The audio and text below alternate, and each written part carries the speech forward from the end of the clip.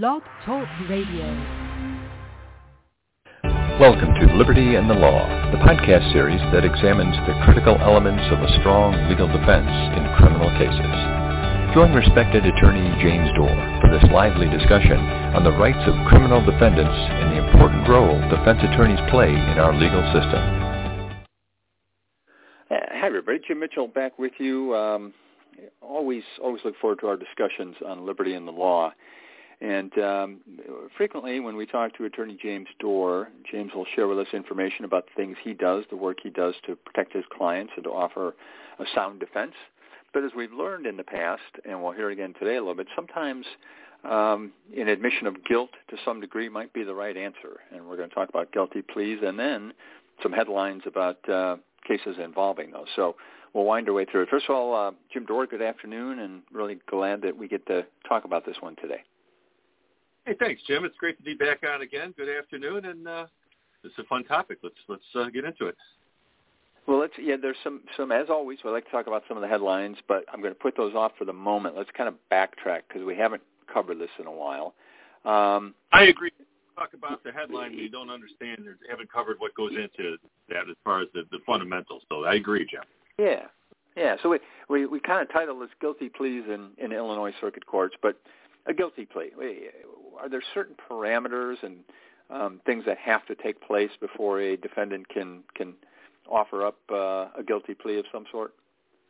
Right. Well, as you can imagine, there's a lot of cases that go through the criminal justice system that are resolved by way of a guilty plea.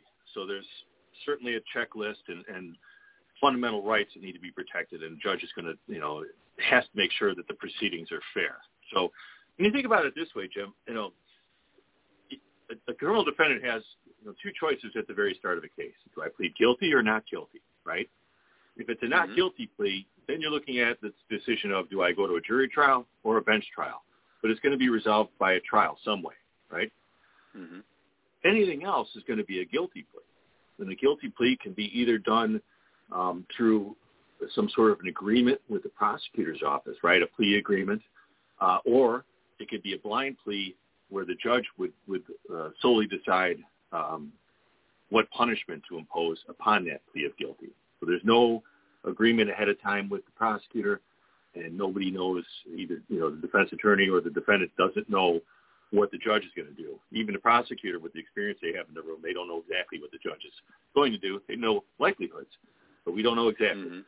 So the plea agreements are very important because it gives the defense attorney, prosecutors time to look at the cases, look at all the facts there, right? Determine, from a defendant standpoint, if we don't have a shot of beating this thing at a trial, right? We're looking at minimizing the damage, right? I want to lessen the impact of the criminal justice system, the impact they have upon my client. So I'm going to negotiate the best deal I can. So the guilty pleas and negotiations for the guilty plea with prosecutors is a large part of how these cases are settled before trial. Yeah, and I know that there's a vast majority of cases, as you just said, that get settled before they get to trial. Settlements in different cases can mean different things, but when you're agreeing to plead guilty to some charge, I assume, and you can correct us here, that you do that when, as you said, perhaps your case isn't that strong, and it's just a matter of reducing the overall set of charges to get something that, as a defense attorney, you find palatable. Well, that ideally, yes. We're trying to get the best outcome we can for our client. So that would be the key there is getting the best I can, yes. And are there certain types of cases, certain times or places, certain types of defendants even in which using this approach is going to make the most sense from your experience? Well, it's not necessarily a type of case, but it's certainly an approach to dealing with the criminal justice system. The prosecutor has prosecutorial discretion, which we've talked about on other podcasts, and they have, which means, among other things, charging discretion. So one of the things you would seek, like say for example, you have a client with a second DUI. If I can get that prosecutor to amend that to a different charge, we can avoid a lot of the nasty repercussions such as revocation of driving privileges and other things that come along with a guilty with a finding of guilt to the UI charge. So, Got it. Guilty pleas can contemplate a change in charge, and a judge is going to make sure that as part of that, what parameters exist for any of the guilty plea that you asked me, Jim. The judge is going to want to make sure the defendant understands the charge. Even if it's been amended, you have a right to hear the charge. You have a right to know the maximum and minimum sentences for that charge. So, and then the judge will let you know all the rights that you have. So if you decide not to have a trial, the judge is still going to read the defendant all his trial rights, all the rights, to remain silent, to testify, to make the prosecutors prove the case beyond a reasonable doubt. All those will be protected by the judge in determining whether or not that guilty plea has been entered knowingly and voluntarily. All right, so we've kind of set the stage. We talked a lot about guilty pleas, but we want to talk about something that happens after that. And we sort of saw some headlines and had some discussion here, but are there times in which someone can actually withdraw that guilty plea after the fact? Right. And again, one of those legal parameters that exists for the guilty plea, when a judge advises rights, judge will always say, and you have a right to file a motion to vacate or withdraw your guilty plea, and you have to file that motion within 30 days. So if something comes up, and let's just say change in mind, change in circumstances, something, right, that's a hard deadline of 30 days. That motion, the motion to vacate, the motion to withdraw that guilty plea has to be filed within 30 days. And is that something you see frequently? I tell you, it's not necessarily a defense strategy to enter pleas and then try to vacate them later. But usually what I'll come in is somebody will call me after the fact, after they've done something in court, and they realize the repercussions, and they weren't, they're more severe than they originally thought was going to happen. Well, then then that's kind of where I'll come in, where I typically will have been retained on a case and to come in. Or sometimes I've been appointed by a judge for somebody who's been in custody, and there's a conflict of interest. I'll be appointed on a case, and really, you want to look at the agreement itself, whether the defendant understood that agreement and is fully aware and voluntary plea when it was entered. But again, you have a 30-day deadline to get that motion to vacate filed. But it's not an automatic thing. The judge has to listen to your arguments and determine, after a hearing, whether or not the basis that you have for vacating that guilty plea is valid or not. And a lot of that comes down to sometimes those plea agreements or something that happened in court that maybe clients' rights weren't protected. That would be a basis as well. So what I'm looking for in a case like that is, what do I have to as a legal basis to vacate that guilty plea, and then where do we go from there? Again, do we have a triable case? If that's the case, it's more important to get this thing vacated. If it's just massaging the sentence a little bit, okay, then that could be sometimes restructured, or could be a resentencing or a completely new sentencing hearing. So, again, facts dictate a lot of where we go on this, but as a defense attorney, I'm trying to troubleshoot that and keeping that hard deadline of 30 days in mind. Now, as we continue our discussion with Lavelle Law Attorney James Doerr today, our Liberty and the Law podcast continue each month here to have detailed conversations about a lot of these, and these topics can all be found at lavellelaw.com. There's an archive of all of our podcasts and really some great fun conversations. Today, now that we've set the stage a little bit for guilty pleas and even the opportunity to withdraw that, I'm going to point us to a recent case in Kane County, Illinois, where the judge wasn't particularly happy with someone withdrawing a guilty plea. Can you kind of recap that for us?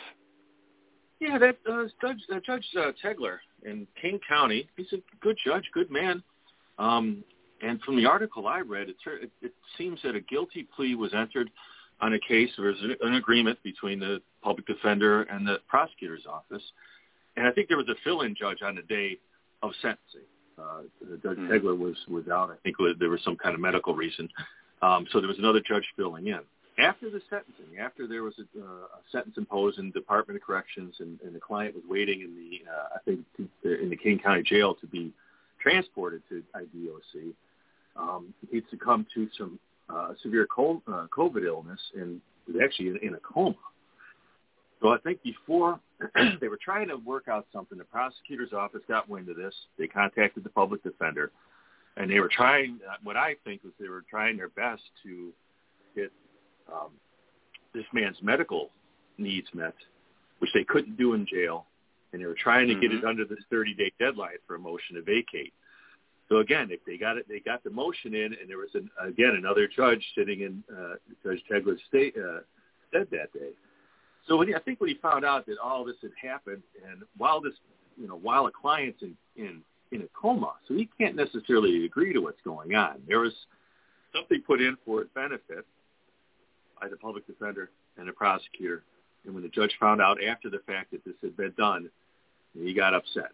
And I think a lot of it came down to not necessarily why it was done, but how it was done. Yeah, and I think that's kind of an interesting aspect of this. First of all, you take that 30-day deadline, and you respect the fact that the attorneys were trying to manage that when the defendant himself isn't able to speak or appear if they're in a coma. So, in a case like this, is a judge who might be getting upset more concerned about the process that was followed as opposed to the actual result that came out of it? Well, the judge always has to follow the process. We're a rule, we believe in a rule of law here. And if judges don't follow the process, then you have rule by individuals or fiat. So the procedure is always important, right? But the judge also has discretion. So in this case, where there's the greater needs of justice, justice would be served by this man getting the medical treatment he needs. And I think where you have a prosecutor and a defense attorney who can agree on that, then it's a little easier for the judge to see the ends of justice met and overlook some of the procedural difficulties. And again, some of that, they're running into holidays. There was a court holiday for New Year's.